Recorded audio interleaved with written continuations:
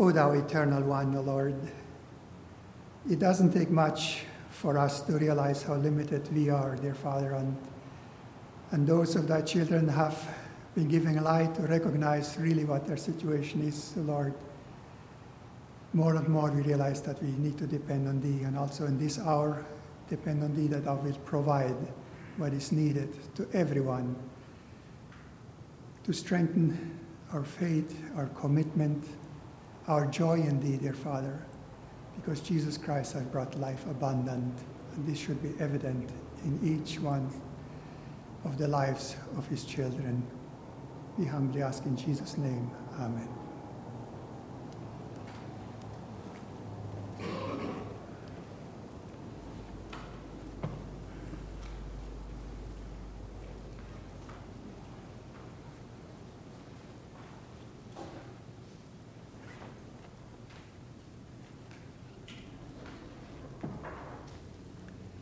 We'd like to read and meditate with the Lord's help out of the Word of God as found in Romans chapter 6.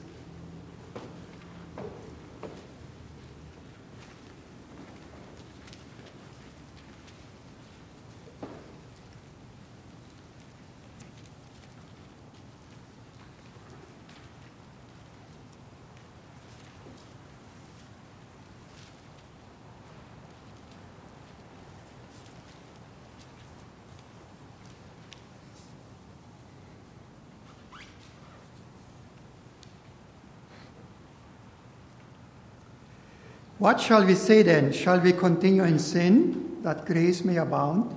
God forbid. How shall we that are dead to sin live any longer therein? Know ye not that so many of us as were baptized into Jesus Christ were baptized into his death?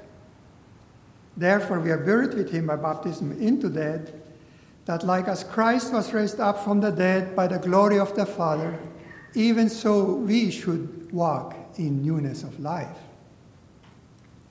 For if we have been planted together in the likeness of his death, we shall also in the likeness of his resurrection. Knowing this, that our old man is crucified with him, that the body of sin might be destroyed, that henceforth we should not serve sin. For he that is dead is freed from sin. Now, if ye be dead in Christ, we believe that we shall also live with him, knowing that Christ, being raised from the dead, died no more. Death hath no dominion over him. For in that he died unto sin once. But in that he liveth unto God. Likewise reckon ye also yourselves to be dead indeed unto sin, but alive unto God through Jesus Christ our Lord. Let not sin, therefore, reign in your mortal body, that you should obey it in the lusts thereof. Neither yield ye your members as instruments of unrighteousness unto sin, but yield yourself unto God as those that are alive from the dead, and your members as instruments of righteousness unto God. For sin shall not have dominion over you, for ye are not under the law, but under grace. What then? Shall we sin because we are not under the law, but under grace? God forbid. Know ye not that to whom ye yield yourselves servants to obey, his servants ye are to whom ye obey, whether of sin unto death or of obedience unto righteousness? But God be thanked that ye were the servants of sin, but ye have obeyed from the heart that form of doctrine which was delivered you.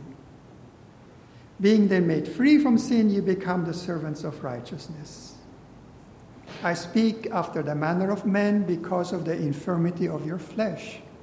For as ye have yielded your members servants to uncleanness and to iniquity, unto iniquity, even so now yield your members servants to righteousness unto holiness.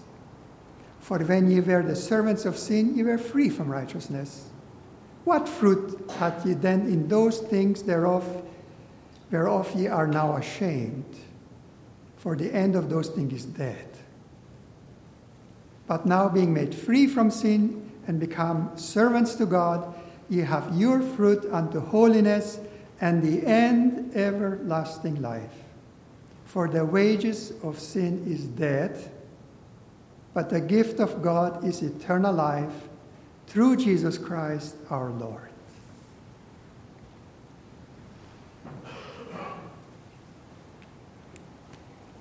How plain the Word of God speaks here about the experience of conversion and then living a victorious life.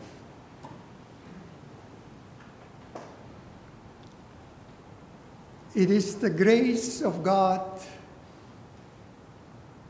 that brought salvation, that gave us the opportunity to repent, that adopted us as children of God, and that empowers us to live a life pleasing to God. Jesus Christ is so much to us that we cannot really fathom it or sufficiently acknowledge it. Now, some would carry this to the point or say that you cannot do nothing really right. Yes, of ourselves we cannot. It has to be the grace of God. And anybody that has gone through the experience of a true repentance must have come to the realization that of our own strength we were not able to do what's right. Oh, we were maybe successful for a while to do it. But then, in a moment of weakness or not being aware, we find ourselves tripping again. And that's when the realization really hits that, that of our own we cannot. And the Bible testifies to that. And if you have not come to that conclusion, try it. And that's why it's so necessary that everyone that wants to come to God must try. And the reaction first is, once he recognizes what benefit there is to become a child of his, is to try and to try hard. But in doing so, you will experience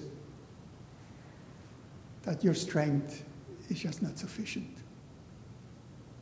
And it's so necessary that we acknowledge that at that time and then throughout our lives, because the word says, him that thinketh that he standeth, take heed lest he fall.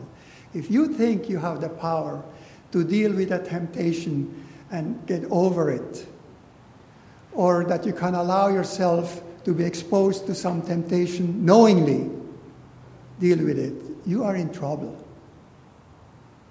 It may not happen right away, but sooner or later you will find out. So, but when we can acknowledge that God gives the grace, God gives the strength, God deserves all the honor and the glory, whatever is done, then you will overcome. David had to pray even, forgive the secret things that I do not know. There are things that we perhaps even do we're not even aware of. And yet God, in his mercy, in Christ Jesus, can forgive. Let alone that knowingly we would toy with sin or dwell in it. Now, giving due credit to God, who does everything for his good pleasure, but yet when we read this scripture, we find again words like, likewise, reckon ye yourselves to be dead indeed unto sin, but alive unto God through Jesus Christ. Consider it, because the scripture says so, that if you have repented and believed in the sacrifice of Jesus Christ, you believe that you have been a partaker of his death. Reckon it, remember it, consider it as such, settle it. But then also, it says here, let not sin therefore reign in your mortal body. And here, that's where our will comes in. It says, let not. Your will that God created you with, he never takes it away. He allows it. He respects it. Even if you sin against him, it's your decision.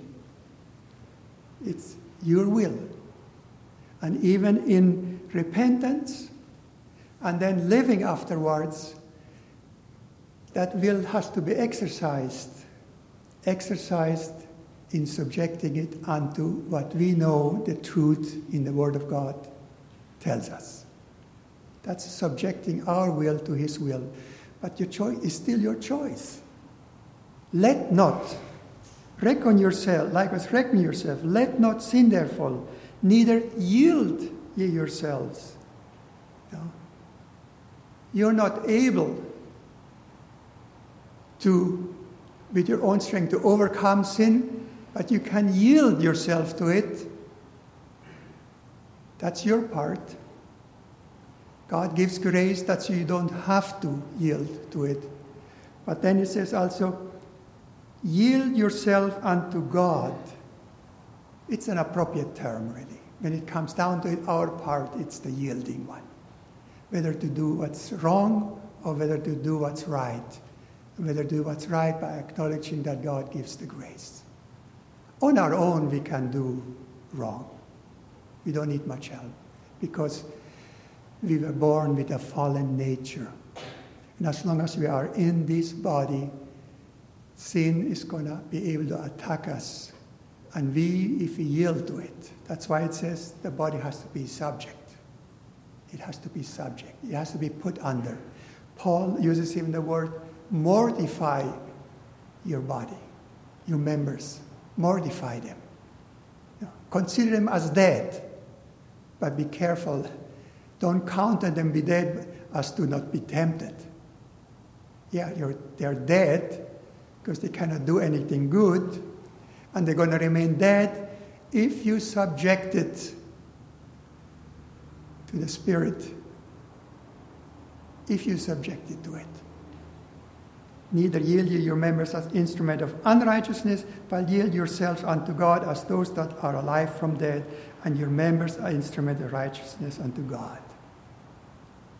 Created unto good works, created to be witnesses, created to proclaim reconciliation to your other people on this earth that you meet, to your neighbor, whoever, but with God's help only. That's why grace is so wonderful, but there are two aspects to it. It was grace that taught me how to fear. And grace, this fear relieves. And it is the double cure. It does not only cleanse you, but empowers you also. What glory would it be to God if we would be just saved and then again return unto what we did before? Know ye not that to whom ye yield yourselves servants to obey? Again, the yielding there. His servants ye are to whom ye obey, whether of sin unto death or obedience unto righteousness. God, we thank that ye were the servants. That's the past, you were. And in another part of the scripture it says, it should suffice us that in the past life we have wrought the will, our will, and the prince of this darkness. It should suffice us. Don't hanker after it. If somebody hankers after it, like the Israelites that they did too, wanted to go back to Egypt, it was awful. Settle it in your mind. Don't wait till temptation comes upon you and then struggle with it. If you settle it in your mind beforehand because of what the Word of God says, temptation will not take hold on you. But if you think you can toy with it, you can struggle with it, you're going to find out that you have not the strength, because you already have abused what God has provided. It comes down, as it says, we believe unto salvation, but then also we walk by faith. Now, faith and belief are very general terms, and people use them often. I believe this, I believe that. I think we should more specifically say we have the conviction, and that carries a somewhat deeper connotation. A conviction that you hold very strongly, very strongly. A conviction doesn't change with circumstances because it suits you. No, you don't accommodate things. You have a conviction about it. Now, in the chapter of faith, when it speaks, now faith is the substance of things hoped for, the evidence of things not seen. Faith is something, yes, you hope for. And people can hope for many things. And sometimes they are silly things. Sometimes they are things, that to satisfy their lust. That's not what we speak here. Faith is the substance of things hoped for, the evidence of things not seen. The things that we hope for, and I would hope that everybody that has come is for eternity with Jesus Christ. Is for being true and faithful, is for imparting that faith also to those that follow us, especially those that already we know, that we cared for because we know them. And that faith doesn't just is about something that is out of the thin air. It becomes substance and is substance if it is based on what the Holy Scripture says. That makes a big difference. A big difference. When you remember, or the Spirit reminds you, by way of remembrance, that the Word says this about it, then that faith has substance, based on the unfailing Word of God. And if you, as it says, if you have found that God is faithful in whatever He says, that strengthens us. Then our faith will not waver. It will not, just because we hear some nice words being spoken or argued, to persuade us otherwise, when we have it settled that this is what the Word of God says. And that's why it's so important to draw near unto the Word of God. The truth, as it is said, the truth. Jesus Christ, when He was before Pilate, said, I came to bear witness of the truth. First, to make men realize their condition, and then the way out, and the glory that should follow. Truth. Truth is so important, because if what we do, if our house of faith, if we build it and it's not based on truth, it will not stand. It will not stand. And truth is not something that just you hear and have it in your mind and are able to repeat it, but it has to be lived. It has to be lived. Just this morning I read again about the wise man and the foolish man. And the big difference between those that said, Lord, Lord, and we did many marvelous things in our midst, and those that didn't even realize some of the things that they did unto the Lord, the difference was in doing. And God has ordained it in that way that when we hear the truth, we will not really grasp it for our own benefit till we obey it. And when we obey it, that's when our faith grows stronger.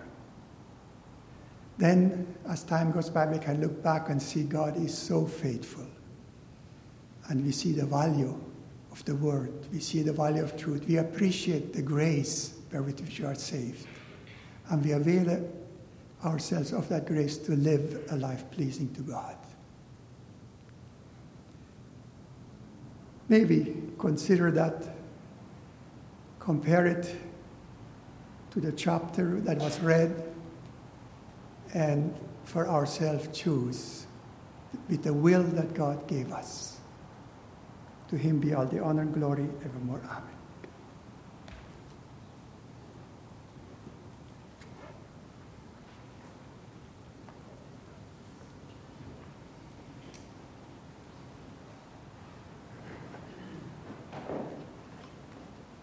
Brother, please find the hymn.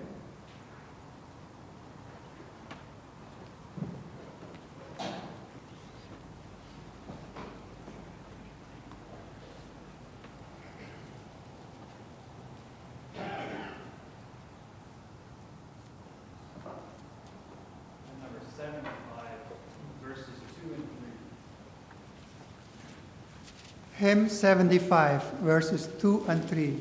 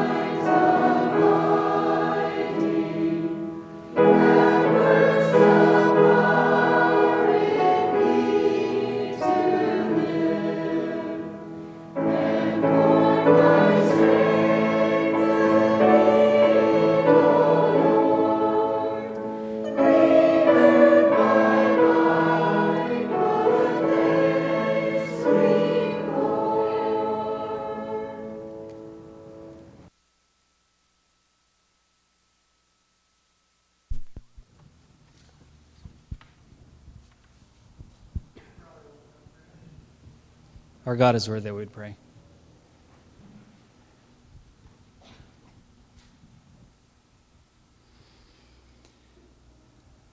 O great and holy God, Heavenly Father, you dwell in the courts of praise in the heavens above.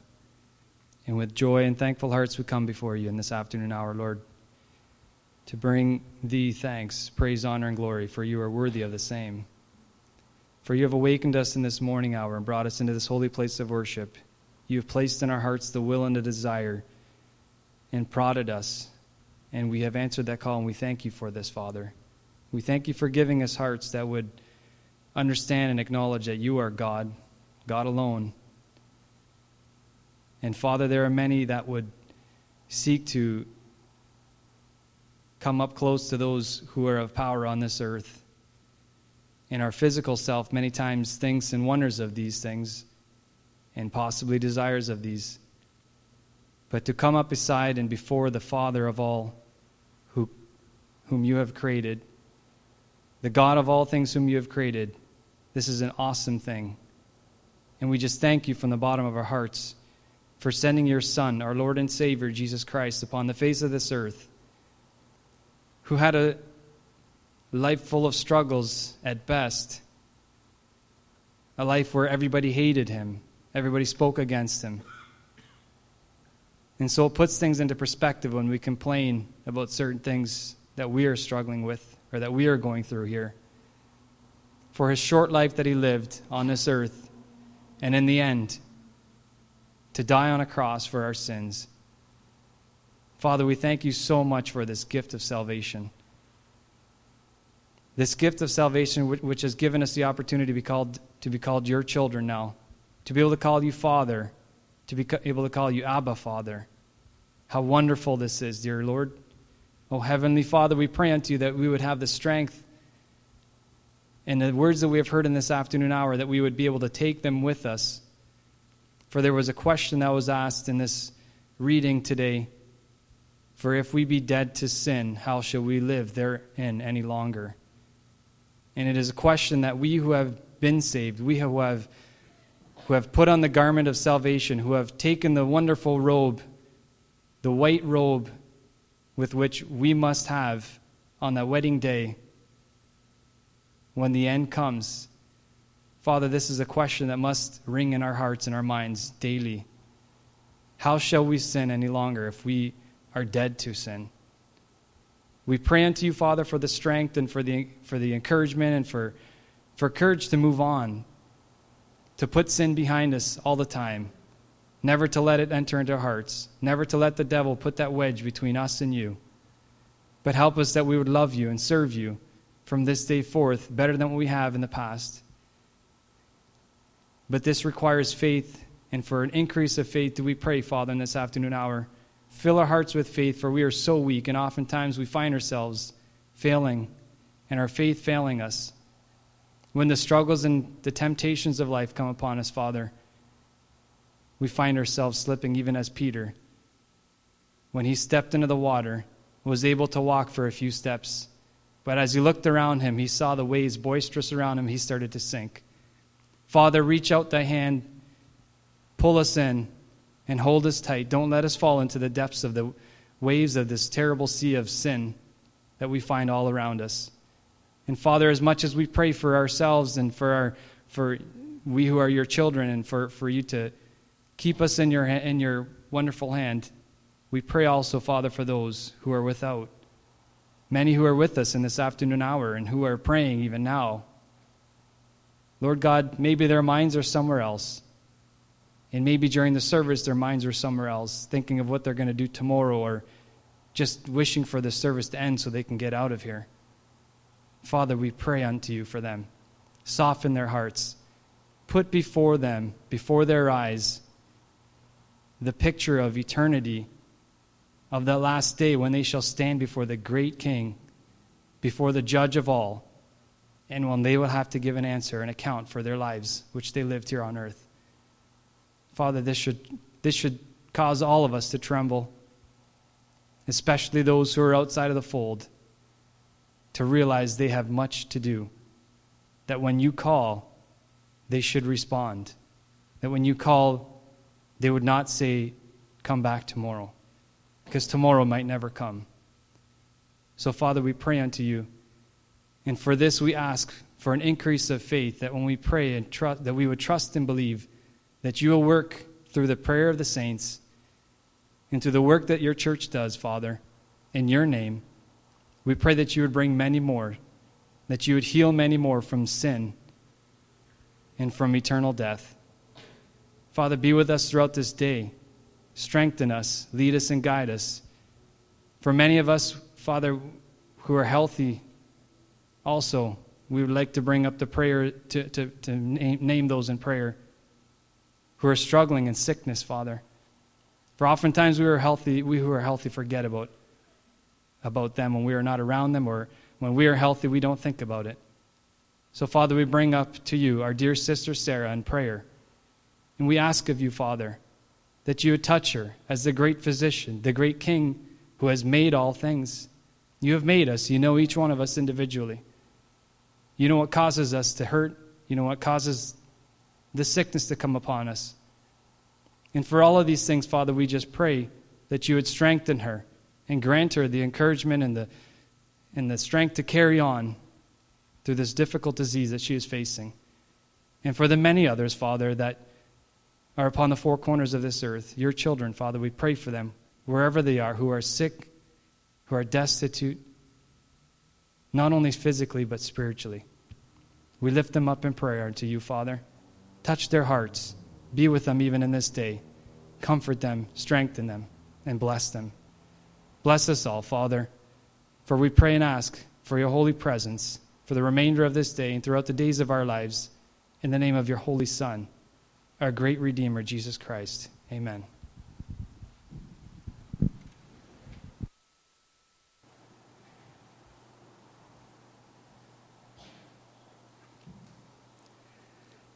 It's obvious that this chapter is written to those that have repented and made a covenant with the Lord.